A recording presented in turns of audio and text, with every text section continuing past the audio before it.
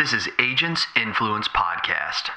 And so you have to ask yourself, how can I go 10x? How can I go bigger? And what's interesting is all of a sudden you start attracting people like the VCs. If you say, okay, I'm going to take my agency from this level to 2 million or whatever, the $1 million in rev, I want to push it to 20 or 50 million. All of a sudden, I'm interested in giving you money. I want to figure out who's on your team. I want to figure out what your vision is, how you're going to invent some technology or find people that can help you co-create it. So you've got to be thinking bigger. And if you're not, it's inevitable that you're going to get run over. And I don't think a lot of people want to acknowledge that, but that's what's happening. If you don't think big, you're dead.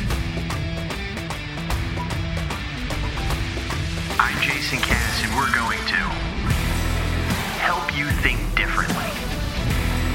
Change your agency. Change your finances. Change your family. And in the end, we're going to change an industry. Let's go. Hey, this is Jason Cass with Agents Influence Podcast, here back with you once again to deliver you some stuff that hopefully changes your agency, makes your family better, and at the end of the day, I just hope you can lessen some of your mental stress, because what you do is important. The world can't go on without you. You're an insurance agent, and that's the truth. People have no idea that without insurance, the world stops, and I think that's huge. Today we're going to have on, we got a guest. This is somebody who's you're not probably used to. This is someone outside our space, but then in a way kind of in our space and his past and the people that he's working with now. I'm going to introduce him just here in a second, but I do want to thank you for being a loyal listener of the Insurance Alliance, not the Insurance Alliance. That's the name of my agency. Come on, Jason. Agents Influence. Really do appreciate you. If you're listening on the computer, you can find us on iTunes, on Stitcher, and you can also find us on Google Play. You are appreciated. I want you to know that. Please feel free to leave any reviews out there. That really, really helps us. If you want to find out more about my book, go to insuranceforplay.com. That's insuranceforplay.com. That's an Amazon bestseller that I wrote out there about the customer experience. We're hearing a lot of talk about that. I wrote that book back in 2014, delivered it in 2015. Way ahead of the curve. I need to do an addition to it, but some of you are just now understanding what the customer experience is. Go back and read that book. There's a ton of reviews on there. You'll see why it was the Amazon bestseller.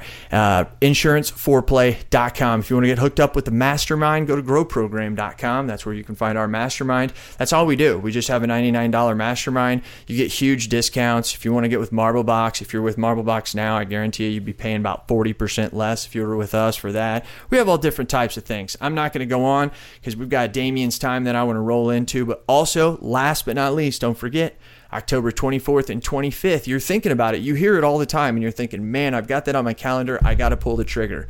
I'm telling you, you have to pull the trigger. Go to growlab2017.com and get signed up. I'm telling you, it's filling up.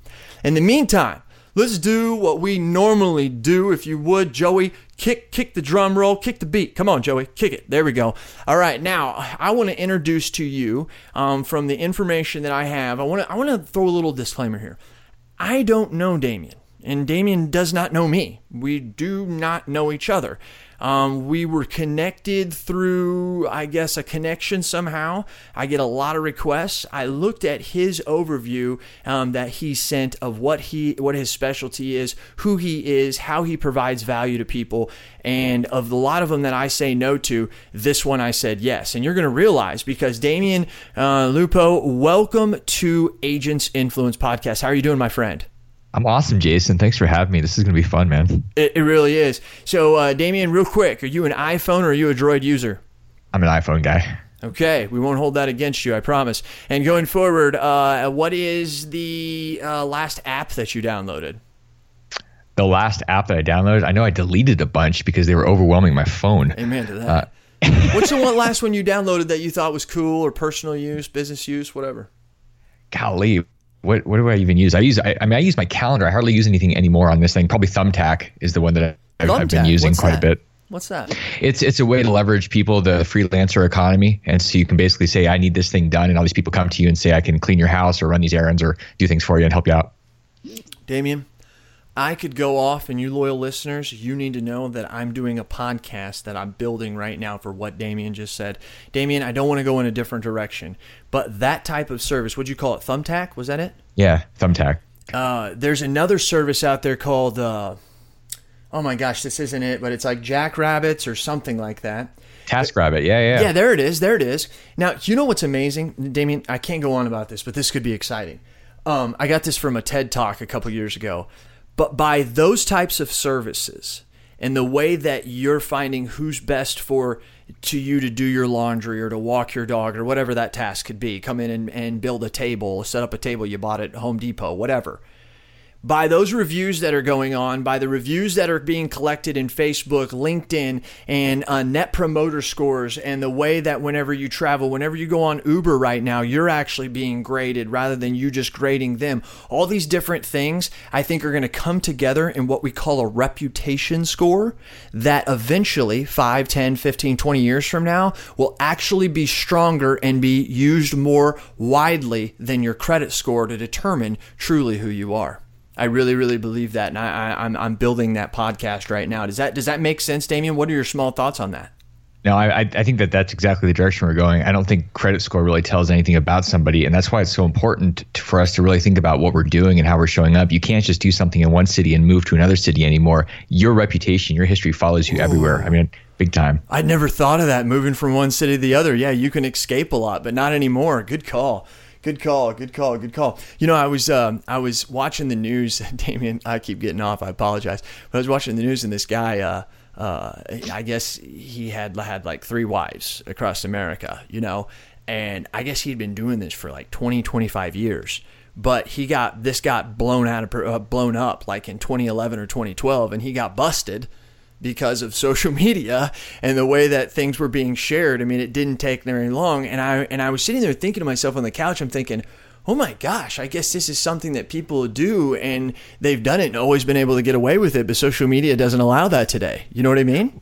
Well, the problem is all your wives and all your girlfriends end up becoming friends on Facebook, and then they start talking about their weekends. And like, wait a second, you were with who? That's what I'm talking about. You're toast. You can't do it. I'm telling you what, Facebook killed the pimp. You know what I mean? Anyways, no, I'm joking. Loyal listeners, you know I'm joking. Damien, let's get on with you, man. Tell us a little bit about you. Take us back as far as you want. Bring us forward so we can connect and get to know what you do and the value you provide people. Well, when I think back, I mean, the very beginning of my roots, when I left Alaska, where I grew up, I got out into the real world after I left college. And really, I left college because I was kind of thrown out of college. I really wasn't going down the normal path. And when I did, it was really, really, there was a lot of tension, a lot of frustration. So I eventually got off that path, left school, and I went and I got an offer to start selling some insurance, which I think a lot of folks can relate to. They're in that world. And I did that for a couple of years, and then I disrupted myself. And I think that's a big theme for my life, where I'm always asking the question, how do I disrupt myself? And asking other people, how do you disrupt you and change you and look ahead into the future before something else does it to you? Because everything is changing so fast. I mean, like in the insurance world, everything is changing so fast. And this artificial intelligence that's out there and everything that is becoming automated is really changing the model that a lot of people have built their lives around. And if we don't disrupt ourselves before somebody else does, we're just going to be chasing things. And so my work is really focused on getting people in control of their lives, specifically in finance, but really asking better questions and framing the future around 10x thinking versus this smaller 10% type of thinking, which I think is really relevant for the past, but not so much anymore. I agree. Your automation is huge. I've been talking about that a lot over the last couple podcasts. The loyal listeners know that. As I think about this more and more, I get really deep into this stuff, Damien. Lots of wine. And whenever I get really deep into this stuff, I start to think about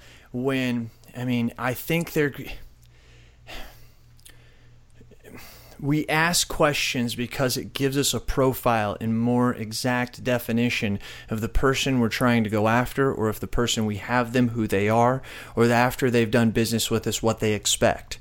How long does it take before that the information is so widely available and the touch points of 4, 5, 6, 10 million data points allow us not to ask those questions, which provides us a greater experience? But if you really think about it, if you take it on hyper mode, maybe huge corporation mode, I can see them refining that data to know when that buying window is, to where, yes, it's important to ask the questions to find them, but if the computer already knows that and is able to say this person is in this buying buying window right now and they fit our characteristics. They say that they think that they can be able, talking to some people at InsurTech, they believe that they can just simply be able to hit people at the right time, at the right buying time. That's going to override the value of them necessarily know so much about them. For instance, I forget that my client has a birthday, but yet the computer remembers. It starts making the computer relevant to them as well. Does that make any sense to you, Damien? I kind of went off there. Yeah, I think that's what you're hitting on. I think is probably going to scare the crap out of a lot of people, and it should, because if we're focusing on the transactions and trying to do things in a manual way, we're absolutely going to get crushed by the computers, the automated systems, the Infusionsoft, which I use. I think a lot of folks use these different CRMs, these management systems to keep track of all the data. The truth is, people don't necessarily care as much about a computer reaching out to them on their birthday if they know that you really care about them as their agent or as somebody that's kind of nurturing them. It's not a price competition or anything. And this is for all business. It's not just insurance. And that's where people have to really get away from this selling a commodity, really have to figure out the relationship and figure out how to be a change agent, not an insurance agent. They have to figure out how to help transform somebody, not just sell them something. And that's what people are desperately pleading for. They're looking for the transformations, and you have to figure that one out because the computers are going to crush you on all the other stuff.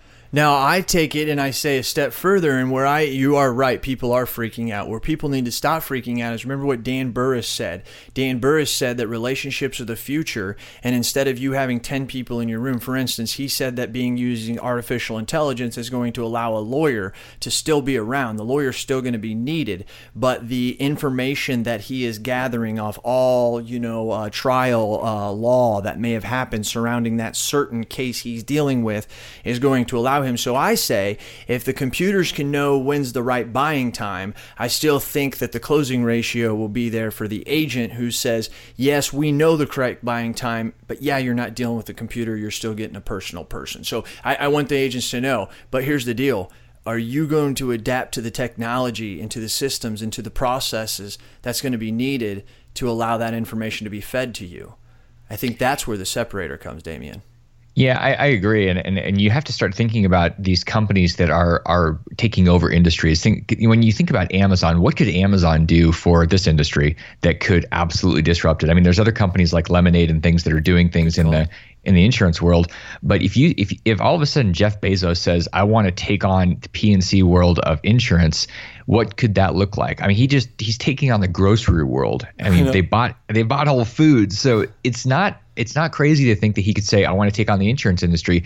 There's so much fat in that industry. There's so much money to be made by somebody that goes in there and uses technology and mass and scale, and they could do that. So what does that mean for you? How are you gonna keep going after Amazon becomes the biggest insurance player in the world and overtakes Warren Buffett and some of these, the General Rees of the world? What are you going to do next? I think we have to think into the future and get prepped, and that way it's not so terrifying about the unknown because we're already ready for it. So it is right, and I want to ask you, so what are maybe some of those things in your head that we should just look at, maybe from a high level, maybe a low practical level, as the future and how we could prevent, or maybe some of those things? I've got some other questions because Damien knows, and you listeners, I really wasn't going this direction, but this is the way I think we're feeding well, and we're going to steer back.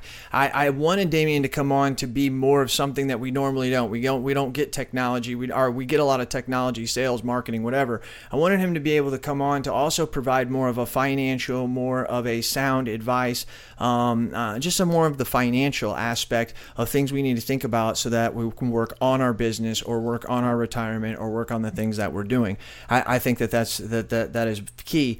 Now, if we're got to do those things and we're looking at those, we hear this a lot, like you have to do this, you have to do that. What are some of your opinions of the things that I need to do in my agency to make sure that I'm relevant or able to match that automation we've been discussing? Well, this kind of makes me think back about 6-7 years ago when I was trying to figure out what I was going to do after the real estate market melted down, and I was heavy into it, and I lost a $20 million portfolio, and I said, okay, I got to reinvent myself. Wow. And let that sink in for a second, because it's a pretty intense experience when you really are forced to rethink, who am I? What am I going to do? Like if you all of a sudden your insurance agency went away, you know, what's your next thing if you've been doing it for 25 years? So in my world, I had to rethink my life. And the biggest thing that I shifted into was focusing on building trusted relationships. And where that led was a year ago when I started up the company that I'm building. I went out and decided I was going to do a raise. I was going to raise some money for it. And it took me 87 days to raise $1 million. And that was because people trusted me. It wasn't because I had the best pitch in the world. It wasn't because I knew how to close things because I had done a bunch of Brian Tracy training. It was because when I called them, I said, I've got something I'm doing. And they said, great. You know what? I want to invest with you. And what's interesting is I did a lot of investing in real estate 15 years ago where people were investing more in the deals. And here, they were looking at me and saying, I want to be in this thing with you. And whether or not this works, and we're hopeful it will, I want to be in this thing with you. And even if it doesn't, we'll go to the next thing and be in that with you. And that was based on the trust. It was based on those relationships. And it was based on a different version of me. It wasn't focused on money. It was focused on the impact I was going to have. And people wanted to be on that train with me, on the impact train. And it was all about the trust. So that's the shift that we have to think about, our Rolodex of trust. And how big is that in your life? Right. And I guess the more things that you know about me or let me know that you know about me shows that you probably care, which means I want to know more what you know.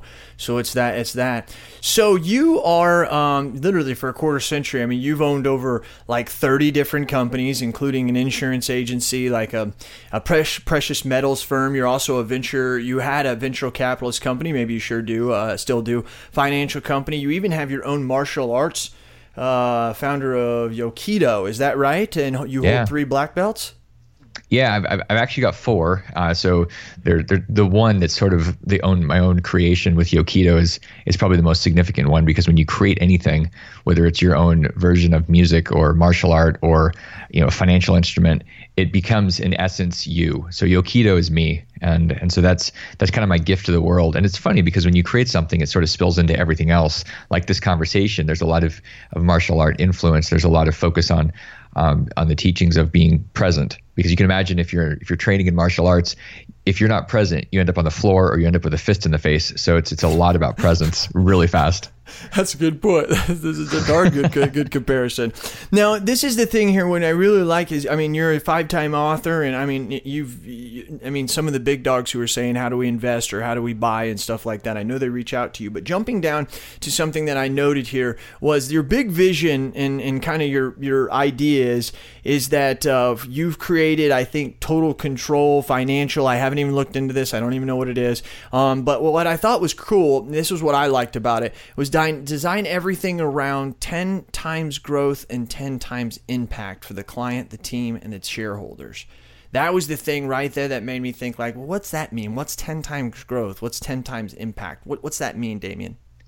It means that when we think about anything, we start off with our goals and what we're thinking about for the future, because we're not going to live in the past. I mean, I think a lot of people do, but as an organization and as a community, we're thinking about the future and how we're creating the future. And so we always ask the question, what would it look like for us to be 10 times bigger or have more impact in the next year? And it forces us to really justify anything we've had in the past, any of the relationships in the past. It forces us to say, are any of the things that we've done in the last 12 months relevant for the next 12 months? And usually we have to disrupt ourselves on a regular basis. And so there's this constant growth mentality. There's this excitement in the organization and with customers, because we're not sitting there giving them the same line that they've had for the last 50 years, that you should just go take your money, invest in the mutual funds, or do the same thing that your grandparents did. We're really thinking about the future because it's so different than the past. Even today, 10 years from now will be massively different. And so we're always asking that question. And it's a different feeling inside of the company with everybody. It's not static. And this kind of goes to a bigger philosophy around the universe. You cannot be static. You can't say, I'm going to get to a certain place where I'm going to have a book of business that's this, or I'm going to have 2 million or 10 million in the bank and I'm good. You do that and you're on your way down. You're going to start dying. You cannot stay static. There is no static in the universe. So it's growing or dying, and 10x thinking keeps you in that growth space so that you're not tiptoeing safely to death's door. You're really always expanding. Yeah, if nothing in the world is static, why do you think you can be? You know what I mean? It's almost like it's a universal law almost. I mean, What? It is. No, it is. Yeah. It absolutely. There's no doubt. You cannot fight that. If you fight that, you're going to lose. Yeah, I mean, you can talk about that with your marriage. You can talk about that with being a baseball player or a parent, or your tires on your car. You know what I mean? Everything changes, so that's good. I like that. And I like that philosophy. What is this thing you're talking about? Green and red arrows of wealth and poverty. Well, this actually came up a couple years ago. I was working with a client, and occasionally I work one-on-one with people, and I was introduced. These people came over and they said, "Hey, we want to talk to you about money." And I said, "Great. What do you want to talk about?" And they said, "Well, we have this situation. We just sold a house, and we've got about $1.5 million in the bank, or it's actually a lot of it's in mutual funds." And I said, "Okay." And they said, "But the problem is every time we watch the news, at the end of the day, we see the market report, and we see these green arrows or red arrows. And every day we see a green arrow that's going up, we feel wealthier, and we're happy. But then we're afraid that tomorrow we're going to see the red arrow, and the market's going to go down, and we're going to have less money. And we're on this roller coaster. It's like what's happening or what's going to happen, and we don't have any control, and it sucks." And I said, "What do you want to do?" And they said, "We want to get off the roller coaster." And I said, "Okay." So we started working on different thinking around their money, and instead of abdicating responsibility and just handing it to somebody or the mutual funds or whatever, we started thinking about what they could do to invest and own it. And it really had less to do with what they were investing in and more to do with their confidence in their ability to design and then execute their plan. And 6 months later, we were on a trip. And we're talking about the markets because they just tanked like 400 or 500 points, and I said, "So did you see what happened?" And they said, "In what?" And I said, "The Dow hit, it got hammered." And they said, "We didn't notice. We don't really care because we don't have any money there anymore." And I said, "So the arrows don't impact you?" They're like, "Yeah, we don't give a crap." And I smiled and I thought, you totally hit it out of the park. You did what you wanted to do. So that's what the arrows are all about. Wow. Interesting. I'm thinking of my own self when I think about that. You're an agent, you're an agency owner, and you're thinking about getting out of the business in 5-10 years. You're 55, 60, 65. I know age can make a huge difference, but I mean, what's some piece of advice that you're telling that person? I mean, I imagine, and Damien, it's pretty much the same for any business. It just gets a little more specific with the industry. Am I wrong? Right? Yeah, well, if you're talking about somebody that's going to be getting out of the business or getting into the business? Yeah, they're going to sell. Excuse me, they're going to sell their agency, and they're going to. That's because right now, that's their nest egg. That's what they've considered their IRA. They're sitting on $700,000 in revenue, and they're going to sell it for 2 times as their estimation at 1.4 mil, and yeah. I mean, what's some stuff that they should be thinking about without getting in the weeds and confusing everybody? Well, the one thing that I can guarantee you is that if you end up with a big pile of cash, which most agents do, I didn't have a big pile, but I had a little bit of cash when I sold my book. When that happens, if you don't have the confidence muscle built up around doing something with that money, you're going to either, one, be scared to death, or you're going to make a really bad decision handing money to somebody that's a really good salesperson and pitches you something really solid. And it's probably going to be some goofy, you're going to get 2 or 3% and it's fixed, or it's going to be really speculative.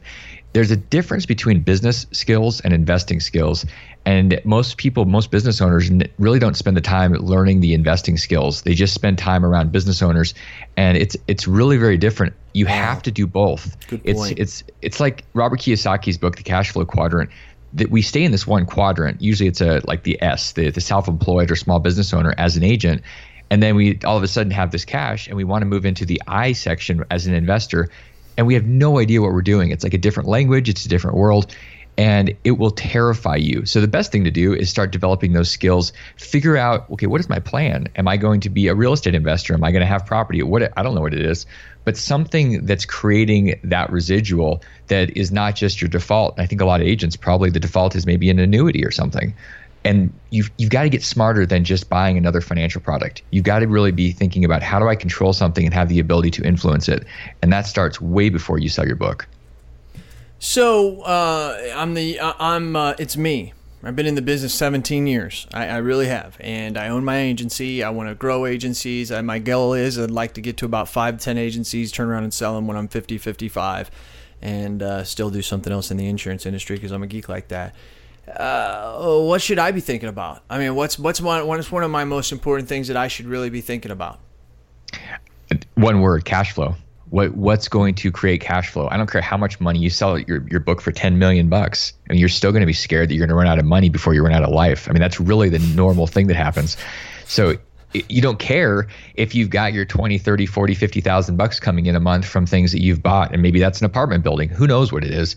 But if it's something that's consistent, then you're not concerned about the dumb mistake you made last month when you decided to buy a Lamborghini that you passed by. You don't care because you're going to have another $100,000 check coming in this month because of some asset that's paying you. And that's the big shift. You have to be thinking about how are you going to create that monthly residual that's not your business, but it's something else after you sell those businesses. Do you think that it's wise for business owners to have 2 or 3 different businesses? I don't know. I'm just asking this question. In the consulting you do out there, do you notice that maybe one person who has 1 or 2 things that they do every day is more successful than somebody? Because you're talking about creating cash flow and creating different tributaries, let's say, to fill up the pond.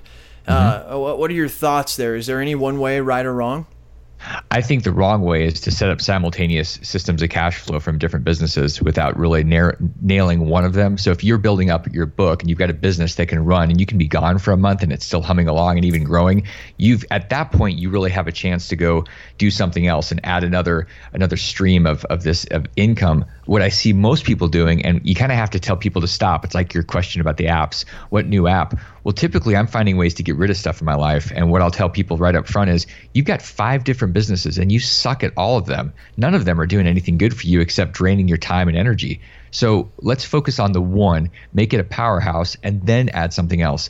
Nobody, whether it's Warren Buffett or Richard Branson or whoever, they don't go start 20 businesses at once. They do one and they build it. And that's the thing that gets people. We're a bunch of squirrel brains. We're all over the place. We see something, it looks fun, it looks interesting, it looks like we're going to make a bunch of money. We chase it and we keep chasing other things at the same time. Well, there's only so much time we have. And I think we have to narrow our focus down and build something that actually can be sustainable before we go to the next. It's a huge mistake almost everybody makes. Venture capital. We're seeing this in the insurance industry, huge. And you and I talked a little bit about this, and I want to get your thoughts. And you're out there. I mean, us agents are inside our agencies, down on Main Street. Rubber sole shoes on the concrete, beating it out. There's people like yourself that are kind of speaking at a more of a higher level with higher type people, and I'm interested your thoughts as, I mean, like you said, not the technology and AI that we were talking about earlier, but how long do we keep seeing this VC money getting funded in? Because maybe I'm wrong, but some of the big VCs, like an Insurion, and I don't know if you know about them or not, they're doing unbelievable things, but they're yet to actually be making money. And so we're hearing about all these big time disruptors that are coming through, and man, they're doing this and that. Even Lemonade. I don't even think they're making money yet. How long does this keep up, in your opinion? Our system is based on money being printed out of thin air, and there is so much of it that there is really no end in sight to all this money looking for a home. It's because it's being made up out of thin air. There's hardly any consequence to a bank or a VC or private equity taking money and going and putting it somewhere because they're going to have the ability to get more of it even if their thing doesn't work. They're looking for the 1 in 20 or the 1 in 50 that pops. That's a unicorn, $1 billion thing or $100 million thing. That's what they're looking for. So every time they spend or they throw $1 million or $2 million or $5 million at something, whether it works or not is not really relevant. They have to be in the game, and there's so much money looking for a home. Because you think about what our options are now for money, nothing. I mean, you put it somewhere and you're getting 0 or 1%. So all this money is looking for something that it can do, and I don't see any real end in sight with the money because it's not going to just stop being thrown out there. People are still looking for the exponential change agents and those organizations like the Facebooks and the Snaps and the Lemonades, things that are going to scale because we've got 3 billion more people coming into this whole network, the internet, the world of connection. And every VC is trying to figure out which things are going to be tapping into all those new eyeballs. And there's so much money. So you're fighting against that. Whatever you're doing, just remember you're fighting against trillions of dollars looking to disrupt you. Well, okay, so this is crazy. So we obviously have no chance, not only because it's billions and trillions of dollars, but you're saying literally money is being created like out of thin air. I mean, how do I compete with that when I actually need money to actually come into my bank account? You know what I mean?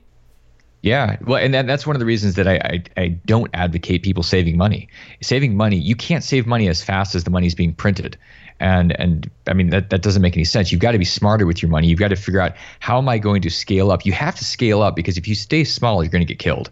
And I mean, really, it's funny. You can't do what we used to be able to do in insurance 20, 30 years ago, where you can have an agency and everything's going to kind of hum along and you're going to have renewals. It doesn't work like that anymore. It won't in the future. And so you have to ask yourself, how can I go 10x? How can I go bigger? And what's interesting is all of a sudden you start attracting people like the VCs. Like if you say, okay, I'm going to take my agency from this level, the 2 million or whatever, the $1 million in rev, and I want to push it to 20 or 50 million. All of a sudden I'm interested in giving you money. I want to figure out who's on your team. I want to figure out what your vision is, how you're going to invent some technology or find people that can help you co-create it. So you've got to be thinking bigger. And if you're not, it's inevitable that you're going to get run over. And I don't think a lot of people want to acknowledge that, but that's what's happening. If you don't think big, you're dead. Let's continue on. And yes, you're scaring. You're not scaring me. I think about this stuff all the time, and my partner and I are transforming. One of the things that does scare me is there you say we got to get big, and that's something we do. And I think that we have the power, the insight, and the drive to do it. But it's still about doing it and knowing that we have to do it, or we're going to be in trouble. Let's fade off into the sunset and moonlight this baby with this. Then, if the money's coming out of thin air, how do you guarantee the upcoming Wall Street crash? The crash is based on all this speculation. So there's going to be a cycle. So things move in and out of different asset classes. So the markets are really excited right now. What's going to happen is you're going to have money that's going to continue to be put in some place. It's going to go into the stock markets. It's going in there now. It's going to eventually not go there. Basically, there's a lot of money that's churning into corporate buybacks that's pumping the markets up. It's making the CEOs, it's making the C-suite really, really wealthy, making private equity wealthy. But eventually, you've got to actually have revenue based on real income. So you mentioned these companies that aren't making any money. Well, eventually, it's like the emperor. There are no clothes in a lot of these companies. And when you stop doing these corporate buybacks from all this cheap money, eventually those companies look real, like they look really bad. And people say, we're not going to continue to throw money into this, and they stop. And then we're not even talking about the baby boomers, all that money that they're pulling out of the markets that they're forced to because of the ERISA laws. And that just means that 401ks require you to pull money out at age 70. And we've got 10,000 baby boomers hitting that age every day right now. It forces a lot of money. We're talking billions and billions to be pulled out of the market.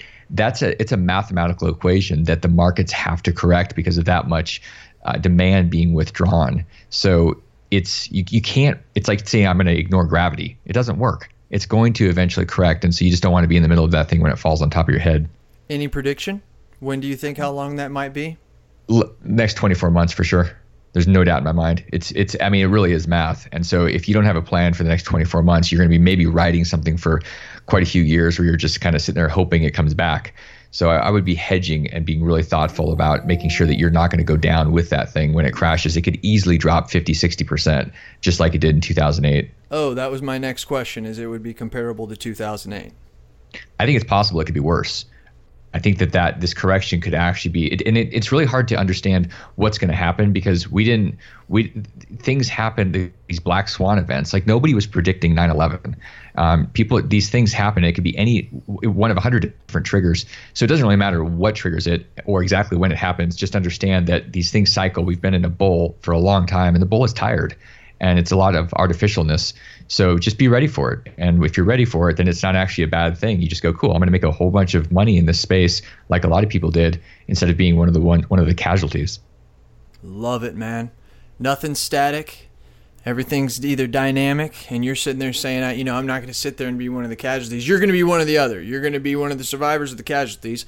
And I think that's how life is as a whole, and that's Damien, that's very interesting stuff. And for you to say 24 months, I mean, and once again, Damien, we could go 36 or 5. You're looking at the markets with your expertise and your skill and your background and saying that's what you think. And I agree because, we had the mortgage crisis and all that stuff, which, to be honest with you, what's amazing is right before we went into 2006, 2007 downfall, it was funny how you could get a car with no money down and all of a sudden you could get 105% financing on homes. homes. And over the last year, I've started to see that again, like little It's signs back in people's yards. And I'm like, oh my gosh, that's the stuff that got us in trouble, you know? And then, like you said, there wasn't all the VC capital 10 years ago like there is now. As you said, it's artificial, coming out of thin air money. I do agree. And I've thought about that. And I talked to my advisor. Now, you know, he's my advisor. Now, this is not fair because actually Travis in my office is my true advisor, but the guy who used to be my advisor before we got into investments and moved to here. And he said that he thought that there was still about 5 to 10% room in the market. He told me that about a month ago.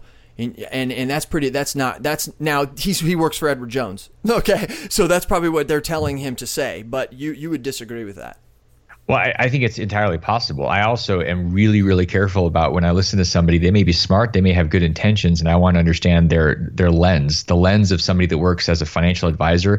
Or realtors are the best, because there's no realtor that's going to say, don't buy a house, the markets are going to collapse. They'd be out of business and starve to death. They're always going to think that the markets are going to be fine. It's always a good investment to buy a house.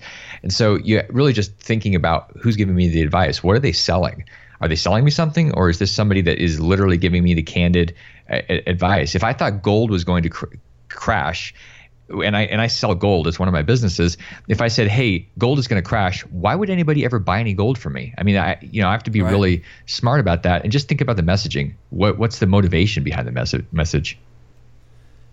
Damien, I appreciate your time. I really do. We're going to close with leaders are readers and readers are leaders like we always do, and we do know that you're a leader. What do you read? What are you reading right now, or maybe a book that you've read recently that you think the loyal listeners would love? I've read, there's a couple of books that I've read repeatedly. One of them was the one that I read on my own life because I don't want to repeat the same stupid mistakes I made, and that was Reinvented Life. So I read that over and over to make sure that I remind myself of the dumbness and learn from those lessons. And the other one, the outside of my stuff that I read all the time, I read Grant Cardone's books, The 10X Rule and Be Obsessed or Be Average, repeatedly, because it keeps me in that hustle mind space. It keeps me in that mind space where I'm going to disrupt me before somebody else does. And I think that that's incredibly relevant, especially in this industry or anybody that's alive today. We've got to be disrupting ourselves and hustling all the time. Damien, you've wrote 5 books, and I'm out there, I'm looking, and I'm one of those professionals, loyal listeners listening. Which one should I start with? Reinvented Life, without a doubt. Read that one right now. That's your book? That's my book. Oh, I did. Oh, I'm sorry about that. I did not realize that you said that was your book. My fault. My fault. Okay. All right. I like that. You have been fantastic. I really do. I know that I'm actually a little bit over the allotted time that I told you that we'd take. I think this was really, really good stuff. I really appreciate you taking your time. Where can people find out about you or find out more about what you do, or if they want to reach out and get with you? Where can they find out that stuff? The best gateway to me is DamienLupo.com. You can find everything that I'm involved with and really connect with me in any way that makes sense for you. So just go look me up, DamienLupo.com, and you'll find all the links and everywhere that you can reach out to me. Fantastic. For all you CEOs, all you big-time agencies, I guess little agencies as well. I mean, I would take this guy up on helping me with my business. And Damien, I greatly appreciate your time. Thank you, Jason. It's been a pleasure, man. Hey, everybody. I'm really glad that you took your time. I think you're going to like that. I definitely wanted to end with at the guarantee upcoming Wall Street crash. That's something that I had seen on the piece that he had sent over to me. And I think that's definitely something you're going to talk about tonight at the dinner table or this afternoon at the lunch table, depending on what time of the day you're listening to this. Really want to appreciate his time. Be sure to get out there and check out the stuff that he's on. And in the meantime, tell me your thoughts, tell me your ideas, and I'm going to tell the world what you have to say. This is Cass, and I'm out.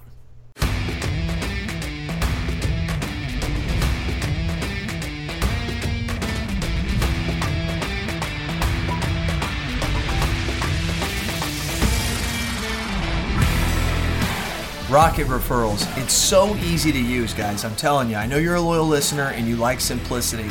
Rocket Referrals is day one. You plug it up, you sync it with your management system, and if it doesn't integrate, it does when you think it doesn't, and it just works. And you start getting testimonials, and you start getting automated emails and welcome cards.